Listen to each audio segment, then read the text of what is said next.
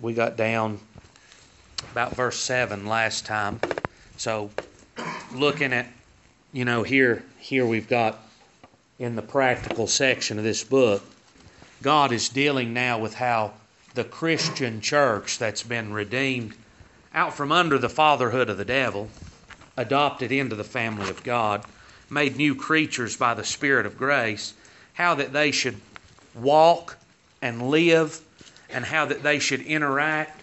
You can look in the other epistles. It's not laid out as much in the book of Romans, but he lays out how that the husband should be to the wife, how the wife should be to the husband, how the children should be to the parents, how the parents should be to the children, how that the servants should be to their masters on the job, how that masters should be to their servants on the job, how that we should interact with the government, how that we should interact with one another, how that we should interact with people in the world. So you see this salvation of God, it affects every facet in the life of them that God has saved.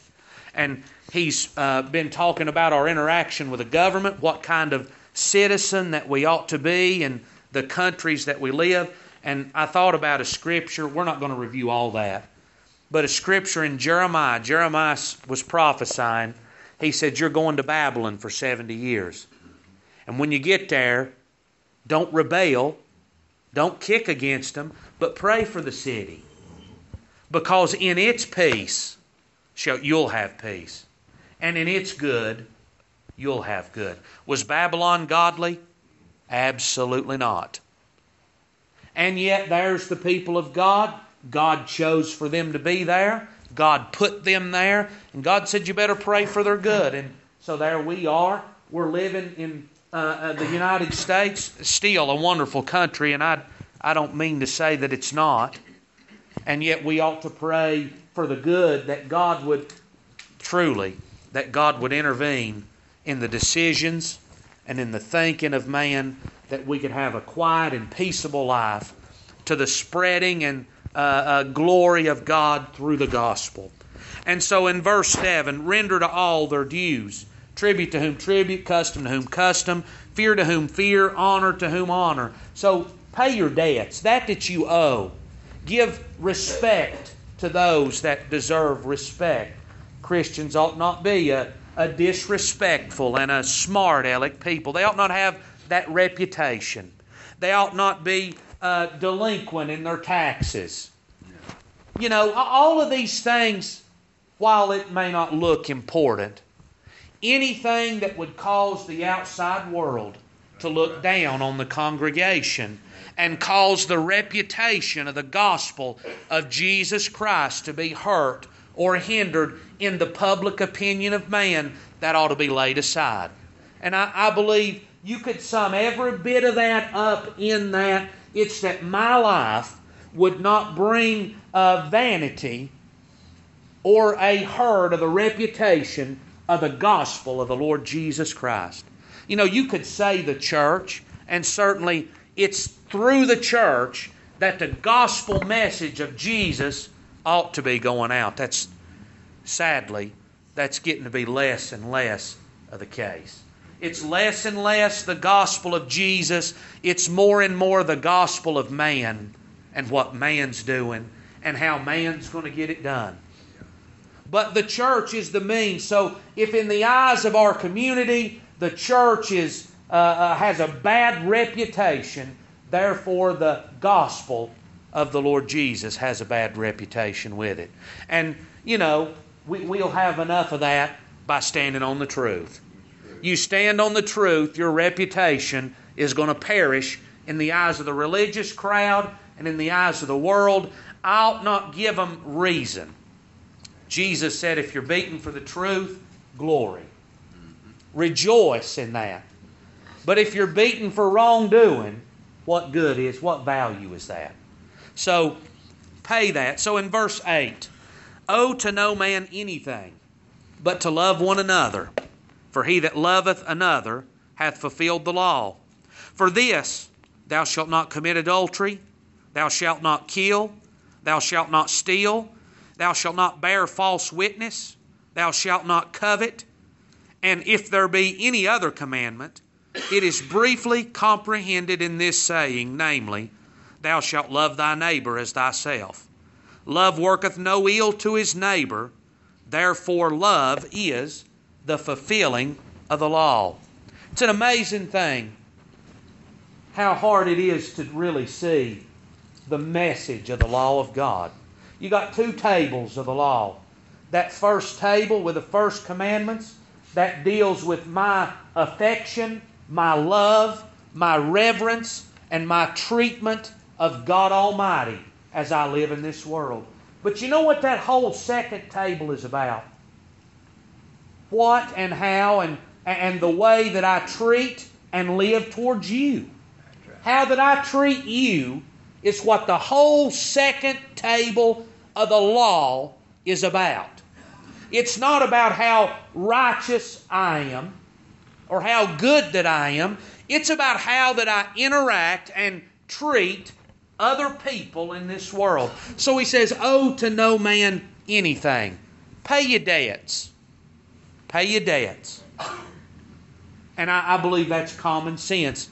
I believe people with a decent work ethic, they've got that desire to do that. Owe to no man anything but to love. So love is the debt that's never paid. And do you see the word there, owe? To be under obligation. To be indebted. So I am under obligation and I am indebted to love you. Now, that's not that I'm indebted to Vaughn to love Vaughn. If that's the case, then when Vaughn does something that I don't like, then I'm not going to like Vaughn in return. That's not the case with the church. So let's look at a couple places in Philippians chapter number 2. If there be therefore any consolation in Christ, if any comfort of love, if any fellowship of the Spirit, if any bowels and mercies. So let's understand that first verse. Paul's saying if you have enjoyed any of these following things. So what were they? Any consolation. Any of God coming, to console somebody. I think about that. If I'm going to console my kids, you know what I'm going to do? I'm going to come and take them up in my arms, and I'm going to hold them close, and I'm going to rub their head and let them know that I love them. Has there ever been any consolation in Christ? When we were, I believe Ezekiel's got the picture as pretty as it could be painted, that as the babe was laid in a field with nobody to love it, and it was forsaken and was destined to die, there comes the consolation, the love of God Almighty. He didn't just throw things at us and say, do it yourself, but He came and took us up, and I tell you what He lets you know. He lets you know that He loved your soul, and that He was there to do you good. If there's any consolation, any comfort of love. So with that consolation, you know what that brings? That brings comfort. When they're hurt and they need consoling, you can console them, and it brings comfort to that's troubling them. Well, there we were. We were lost in sin, having our eyes open to the fact that we were headed towards the judgment and damnation of hell, and that we were guilty of the law. We had broken the commandments. We had done that was wrong, and the love of God came and took us up. And you know what we did when God's love took us up in His arms? We forgot about every bit of that guilt. We forgot about the judgment. I wasn't worried about going to hell anymore. I was in the arms of the Savior. Amen. And He comforted our troubled heart. If any fellowship of the Spirit, that wasn't the end of that. But God, that word fellowship, partnership. Co-participation. God entered into me, and there He dwells in our heart. There, God lives, and He's our partner in suffering. He's our partner in hardship.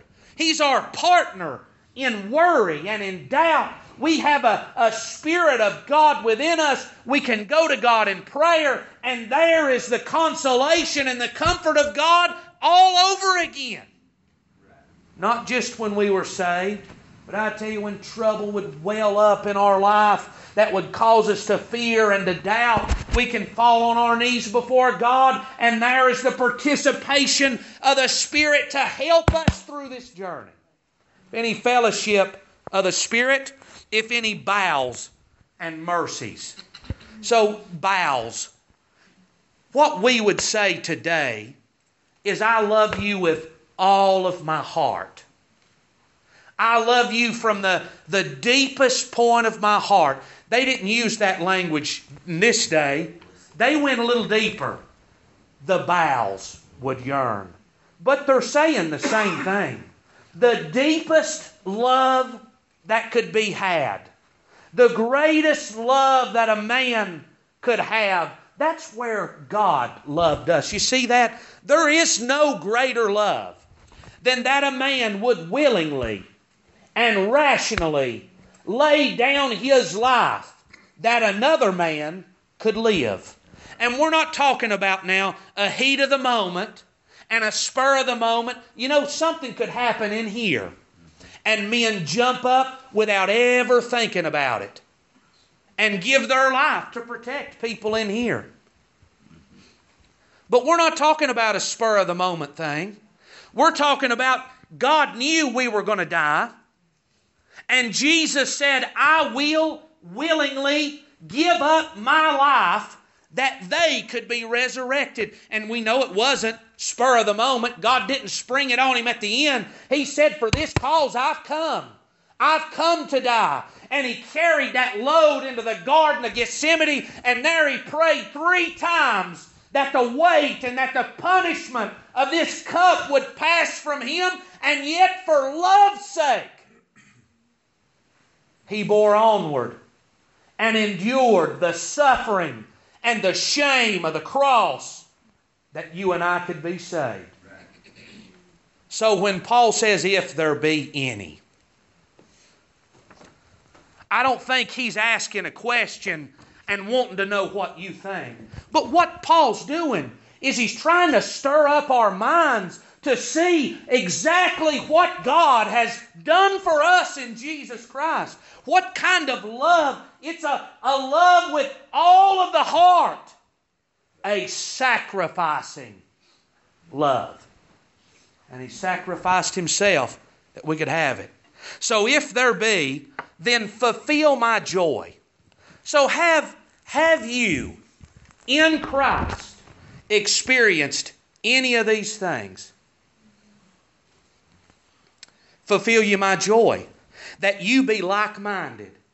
That you've got the same mind that God had for you. That when you were an enemy, and when you were rebellious, and when you were sinful, and when you were unpersuadable, when mom and daddy couldn't persuade you, when the family couldn't persuade you, when the church couldn't persuade you, when knowing what God's Word said would not persuade you, and you willingly walked over top and wiped your feet on every bit of that, and yet God said, I'm going to love that man, and I'm going to love that woman, and I'm going to take them into my arms and receive them as my children. God says, now you be like-minded. I've showed you that love. I pulled you out of that place. I comforted you when you had no love for me. Now you ought to love just like I've loved you. And man says, they've not done me right. I'm not going to love them. That's not the mind of God. But if you've enjoyed the goodness of God, you should reflect that in your love for other people. It's a truth. That's what the whole second table of the law is. You're indebted to God to love your neighbor and to love the brethren. Listen to what he says. That you be like-minded, having the same love, being of one accord and of one mind. With who? Who am I to have one accord and one mind with? Well, he says there that ye be like-minded, a mind like God. Why, preacher, we're sinful man. We are sinful man, but there is an inward man that is born of God. And Paul says in the Corinthians, we have the mind of Christ within us. So it's not about whether you deserve or I deserve or what I've done or what you've done. He says here in Romans, owe to no man anything but to love one another, because that is the fulfillment of the law. Some wonderful scripture right along these lines in 1 John chapter 2. 1 John 2, if you'd like to turn there. Verse number 7. Brethren, I write no new commandment unto you, but an old commandment which ye had from the beginning. The old commandment is the word which ye have heard from the beginning. Again, a new commandment I write unto you, which thing is true in him and in you, because the darkness is past, and the true light now shineth. That's hard to pick up on what he's saying exactly. So we've got something that's not new, and yet something that is new. Well, he's going to get into the love of the brethren and the love of the neighbor here. But what he's saying is, this is not something new. You know where this came from? He says in Romans, it's the fulfillment of the law. The whole second table of the law was about my love for the brethren and my love for my neighbor and how I interact with other people in this world. So it's not something new that John would write down for us to love one another. That's the old commandment. That's what God gave to Moses. But there is something new. Because now it's not just a law that you have to do this or I'm going to punish you. Now the darkness is past and the true light now shineth.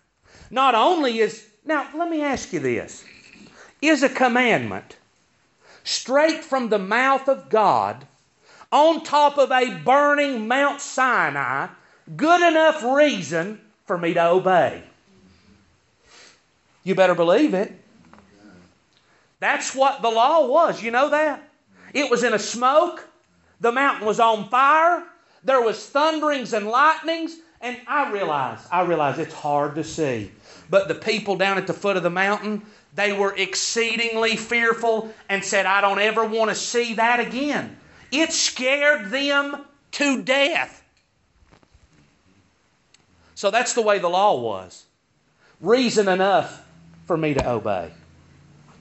But the church has even more, because God has came and taken the darkness, the blindness, the deadness, the deception, and the lies of the devil. He's removed that from us, and the light of the gospel and the Holy Spirit through Jesus Christ now shines in our hearts. We're no longer under the power of Satan, but God's plucked us out of the sinful condition that we were in and set us in His kingdom to be His children. So it's the same commandment. God's not changed His commandment. But you know what is new? My condition is new. I've been saved and I have experienced the love of God. So, he saith, he that saith he is in the light and hateth his brother is in darkness even until now. He that loveth his brother abideth in the light, and there is none occasion of stumbling in him. Now, John's going to bring it down. I'm going to tell you, it's hard to get out from under this, ain't it? So John says that if you don't love your brother, now forget about the neighbor out in the world. You know where we are here? We're inside the church. We're in amongst the family of God. Here's a man that's saved, and here's a man that's saved, and here's a lady that's saved, and we are brethren in Christ Jesus. And John says a man that cannot love them that are begotten of God like he says that he is, he's in darkness even unto this day. John says, and John is writing by inspiration of the Spirit, and so the Holy Spirit says that it is impossible for somebody to be in the light of the redemption of Jesus Christ and despise the brethren. It's not possible. There will be a natural love in the heart of those that God begets. They won't be like their father, the devil, because they'll have a new father. They're born of God, and they'll love the brethren. And those, listen to what he says, he that saith he is in the light and hateth the brother is in darkness. What you say doesn't matter. You see that? You can profess a lot of things, but the proof's in the pudding, so to speak. You can say you're in the light. You can say you've been saved. You can say God's done a work. You can say that you're walking in fellowship with the Holy Spirit of God. But the truth is, if you can't love them of the church, then you're in darkness even until now. He that hateth his brother is in darkness, and walketh in darkness, and knoweth not whither he goeth, because that darkness hath blinded his eyes. This man's in bad shape. You see that? Here's a man that thinks he sees. A man that thinks he knows. A man that thinks he's saved. But he's blind. You know what he needs? He needs his eyes opened. And I can stand here and I can say we are obligated under God. I can say that if there's no love for the brethren in the church, then there's no work of God done, and man's blind. I mean, man does not like their brother and their sister. And they say they're in the light. They can't see this. That's the problem with man. Man is dead. And the illumination of God. If God does not illuminate, there's no hope of repentance in them. So not a new commandment, but an old one. And on over in 1 John chapter number 4, this scripture already been mentioned.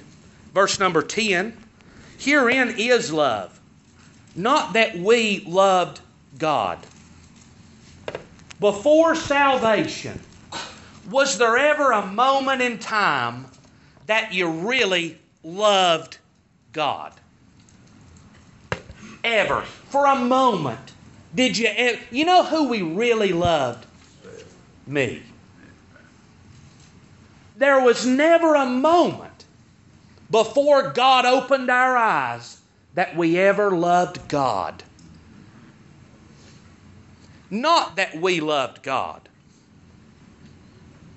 but that He loved us and sent His Son to be the propitiation for our sins. When did He send Him?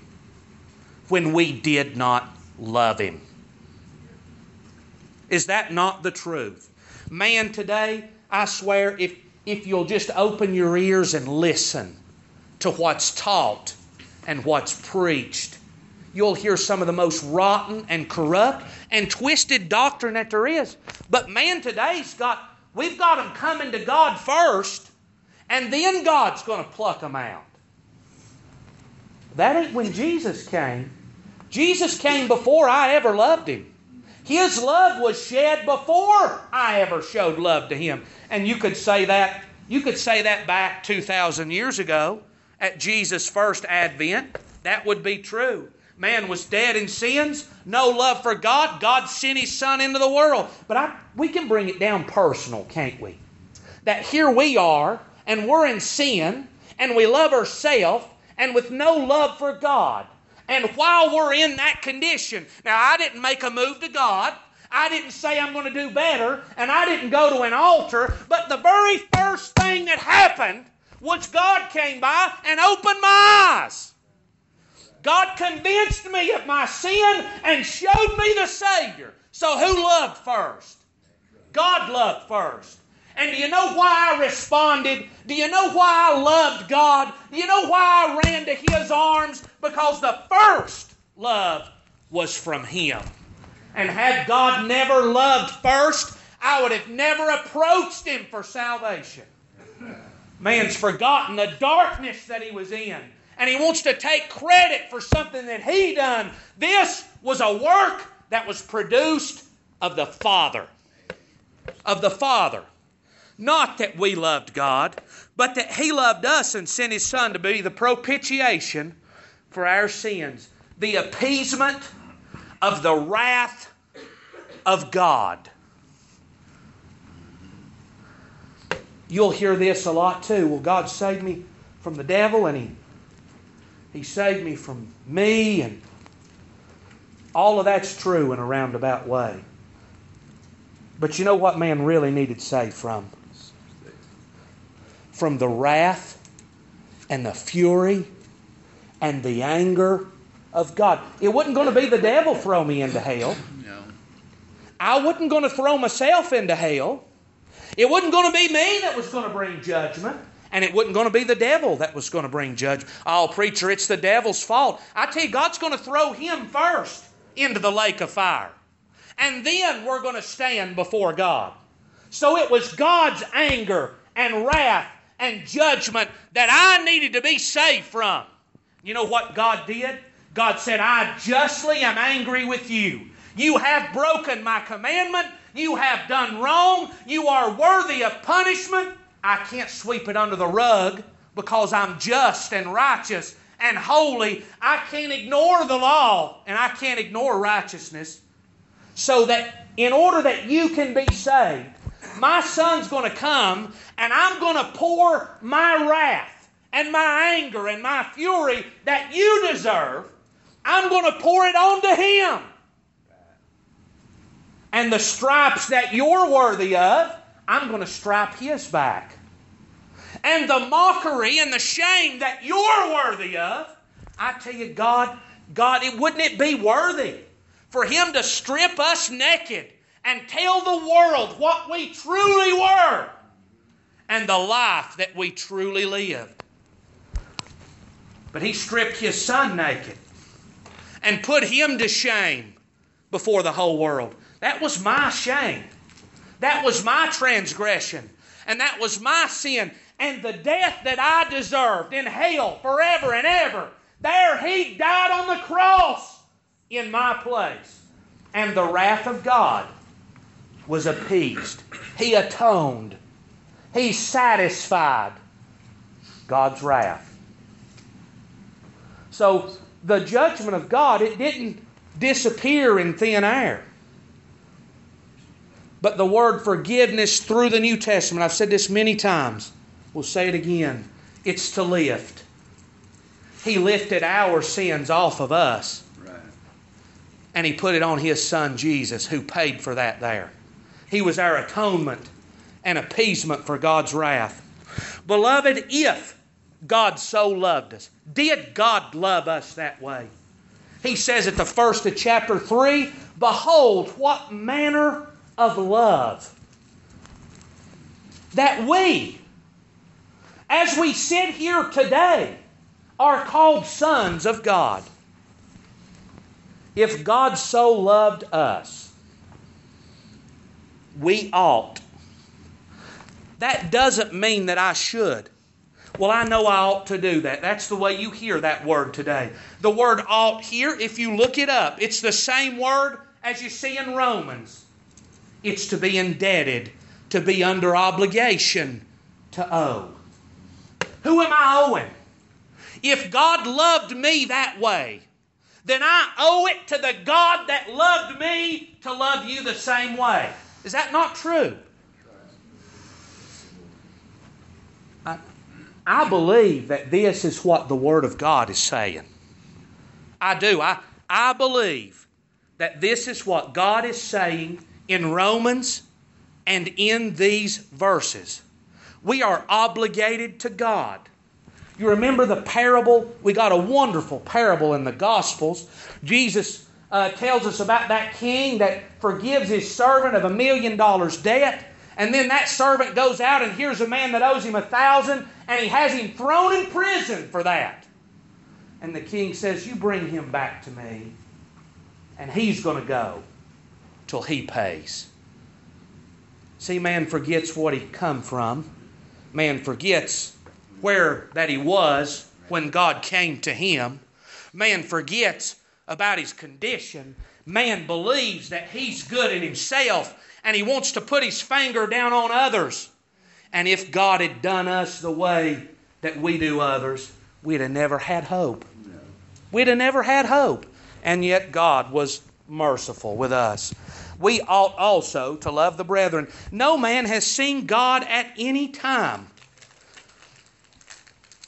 You ever heard, I'm not even going to ask, you've heard the old cliche that we're the only Bible that people ever read. You're going to see that right here in these scriptures. You know why? Because no man sees God. We can't go to the Smithsonian and see God. And we can't go to Jerusalem and see God. God's a spirit. He's not visible to the man's eyes. But, listen to what he says, no man has seen God at any time. If we love one another, God dwelleth in us, and His love is perfected in us. So what's happening? Well, here's the church. They've been redeemed. God's love is dwelling in them. That's how they got saved, was the love of God. They're showing that to others, and other people are seeing the love of God in them. God's not visible, but they're seeing the love of God in the lives of them that God is saved. In how they're loving others. You see that? The love of God is perfected in us. Hereby know we that we dwell in Him and He in us, because He hath given us of His Spirit. God has given us the Comforter, the Paraclete, the representative that is there to aid us in all things. And as Paul said, when I am weak, then is He strong. Well, we just can't do that. We can of ourselves, but it's through the love that God's shown us and the partnership of the Spirit that He puts in our heart the love and concern and care for the brethren. So we owe it. We're obligated. Owe to no man anything. We're back in Romans. But to love one another, for he that loved one another hath fulfilled the law. The fulfilling of the law is the love of one another. Well, God doesn't worry about how I do other people and how I treat other people and how I talk to them and how I look at. God's not concerned about that. The Lord Jesus, in the Sermon on the Mount, really his first sermon that He preached as His ministry began on this earth, that we have recorded in the Word of God. Jesus said, if you're going to go pray and there's aught between you and your brother, you leave that, go fix that, and then come back. Jesus also says and teaches that if you don't forgive, then God's not going to forgive you. So, you've been lied to if you think God does not care nor take notice of how we do one another. This love, agape, that's the same love in 1 Corinthians 13 that's translated there as charity, same word. That's the love that God had for us. That's the love, pure, holy, complete love for the soul of mankind. And it's that love that fulfills the law. When you think about love. The law, to me, the law is the last thing that comes to my mind. But really, and we've got a pile of scripture that would back that up. Jesus says in Matthew 22, on these two commandments, love the Lord and love your neighbor. On these two commandments hang all of the law and the prophets. So God, who came down out of heaven and met with Moses and thought it important enough to take 2 tables of stone, and the first time was with God's own finger. God wrote the law on the tables of stone.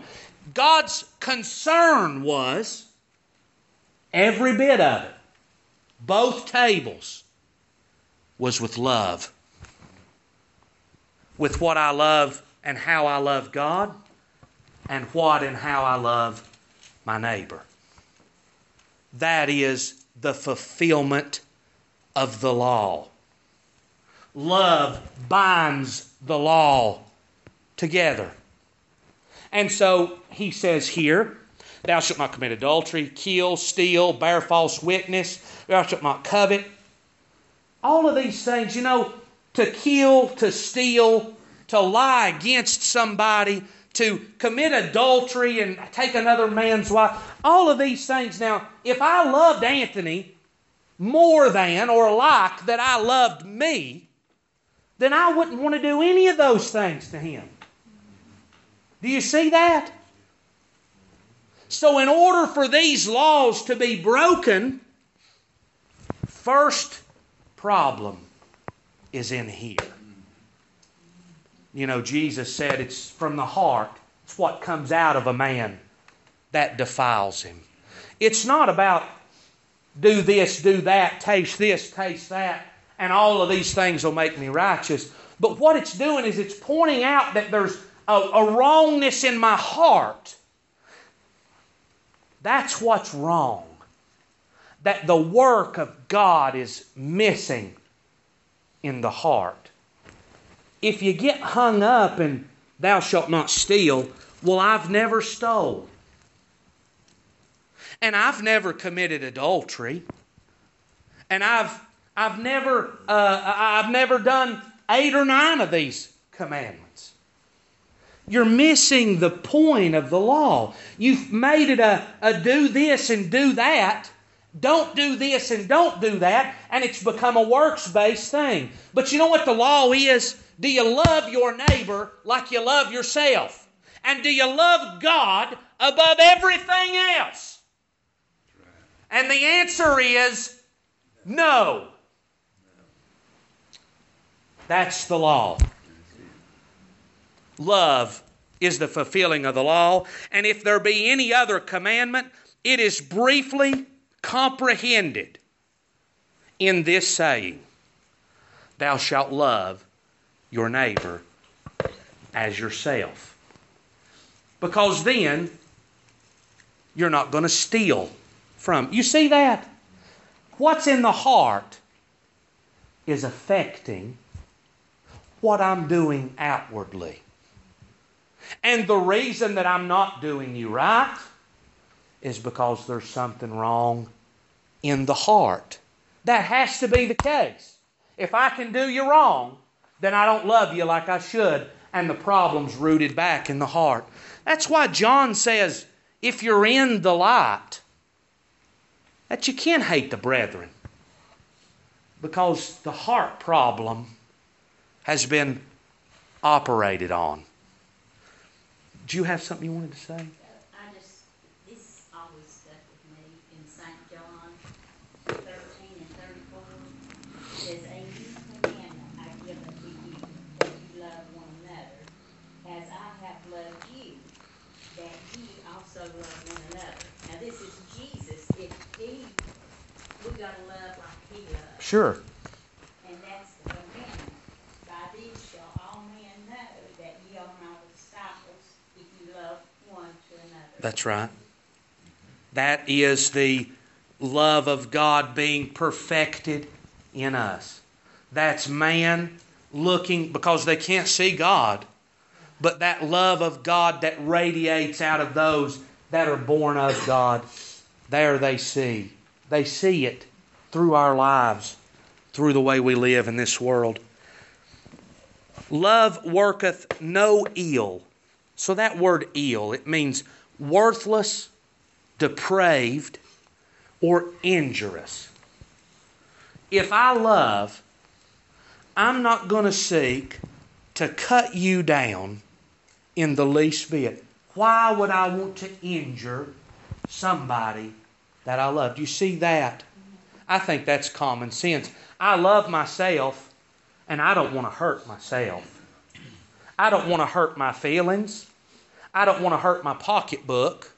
I don't want to hurt my family. I don't want to hurt my body. I don't want to be injured. I'd like to avoid every injury possible, wouldn't you? You know why that is? Because I like me. That's right. Well, if I love you, I'm not going to want to hurt your feelings. Do you believe that? If I love you, I'm not going to want to injure you in any way. Love worketh no ill toward the brethren.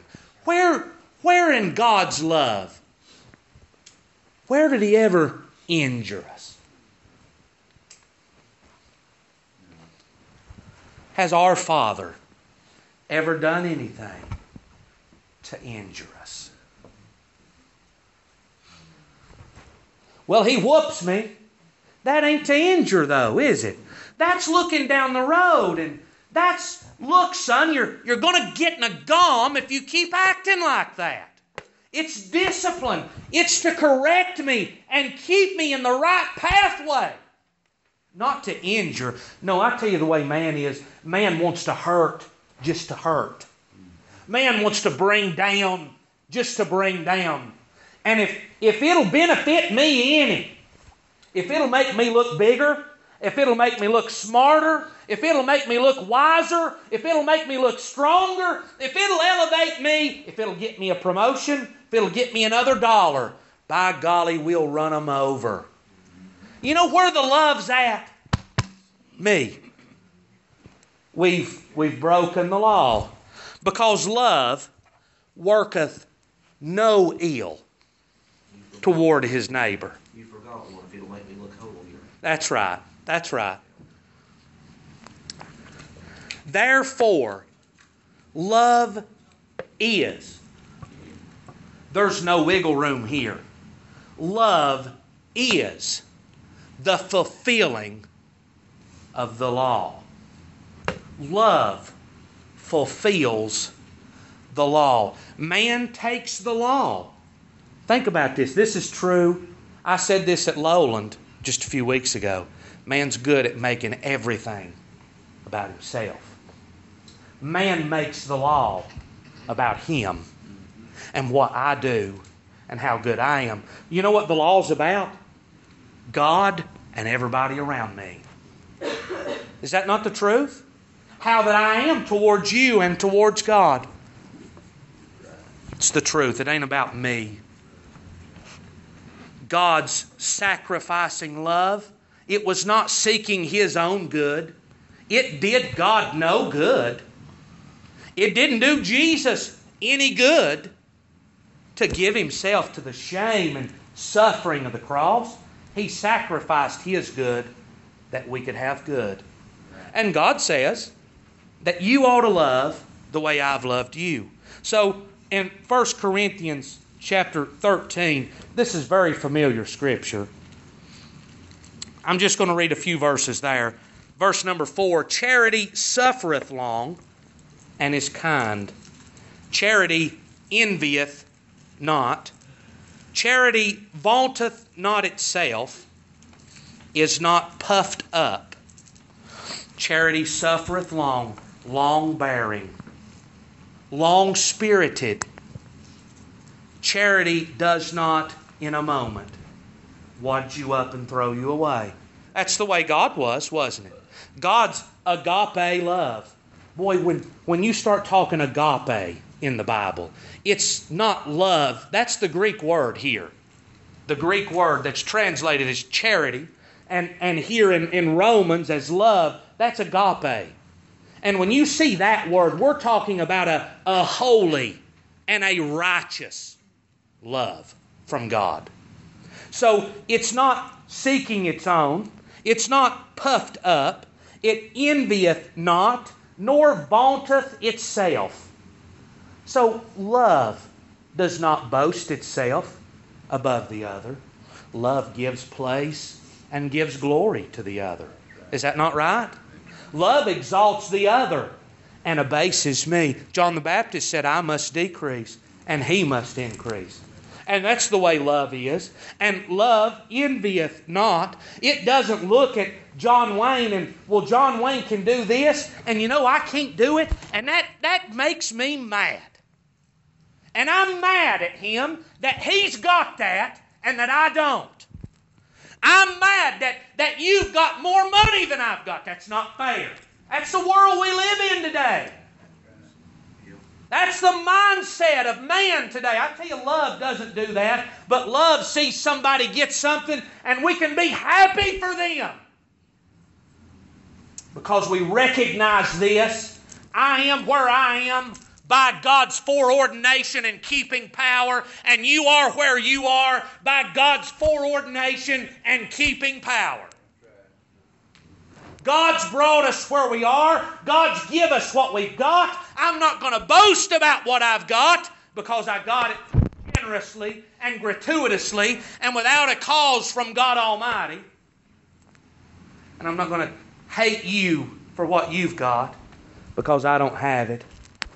I tell you that where all the focus is. Again, it's on me. It's on me. Charity doesn't do these things. Seeketh not her own. Charity doth not behave itself unseemly. That reads easy, but that's a weighty statement. To act unseemly, unpleasantly, impure. Now, you know what acts unseemly? You know what gets out of control? Anger. Anger gets out. It's intoxicating. Hatred and anger and bitterness and strife. You know what it does? It spreads. Toxic. Charity does not behave itself unseemly. Seeketh not her own, not in the least bit does it seek its own glory. Is not easily provoked. Boy, if I love, I'm not going to be provoked to anger near as easy, am I? People a lot of times, they've got their feelings right there on their shoulder. And the lightest little bump, and my feelings is hurt, and I'm mad. But if I understand that there's love, and that it's shared between the brethren by the Spirit of God, then I probably ought to give you the benefit of the doubt.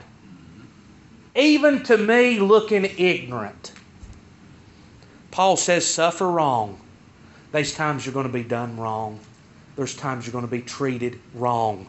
There's times people aren't going to love. People that are in darkness, they're not going to love you. They're not going to do you right. They're not going to be kind. But as the church, we ought not be puffed up. We ought not behave unseemly back in place, but to reflect the love of God for us, not be easily provoked, thinketh no evil. Hurtful.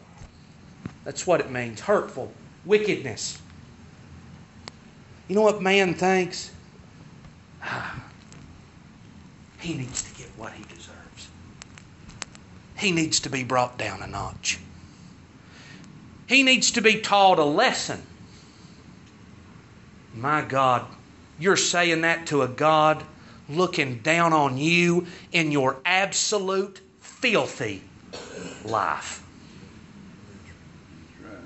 And David said that man's going to pay fourfold. That's well and good, David, but there's a problem. You are that man. I would imagine that was deflating. Don't you? Deflating. Rejoiceth not in iniquity, but rejoiceth in truth. You know where love is? It's right here in the Word of God. Love does not rejoice.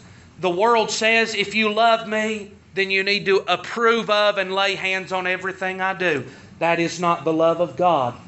That kind of love leads man to destruction and damnation. But love rejoices in the truth of the Word of God. If I love you, my desire ought to be to get you the truth, to tell you the truth, to reveal to you your real need, to tell you that the Word of God says, and not to deceive you. Your father, the devil, he's the deceiver. He's a murderer and a liar from the beginning. The church ought not be so. Beareth all things, believeth all things, hopeth all things, endureth all things. That is the love of God in Jesus Christ that He has manifested to us. Just one more place. To love Him, this is Mark 12 in verse 33. To love Him with all the heart and with all the understanding, with all the soul, with all the strength, and to love his neighbor as himself is more than all whole burnt offerings and sacrifices. Jesus said, you're not far. You're not far from the kingdom. That's the right kind of thinking. Man thinks today, well, I'll do what I want, and on Sunday I'll offer my offering, and it'll all be good. On Sunday I'll pray my prayer, and everything's going to be forgotten. I'll come down. I ain't worried about what you think. I'm not worried whether I've hurt your feelings. I'm not worried whether I've been mean to you or not. I'm not worried about whether I've ever done the right thing to the church or not. I'm going to come offer my sacrifice, and God's going to accept me. This man said love is greater than all the burnt offerings. Not just one, but it's worth more than the Day of Atonement and the Passover sacrifice and all of that man's going to offer from his hands. That's right. Remember when Saul come back from war and he hadn't obeyed the voice of God. I know it's time. I'll be done in just a minute. He hadn't obeyed the voice of God. And Samuel said, Saul, obedience is better than sacrifice. God's looking in the heart. One more place, Hosea 6:6. For I desired mercy and not sacrifice, and the knowledge of God more than burnt offerings. It's not about what I can offer. It's not about what I give to God down here. God's looking at my interaction as I live in the world and as I live among you. And He's going to go on to say, it's high time. And we'll look at that next time. That's all that's on our heart. Anything you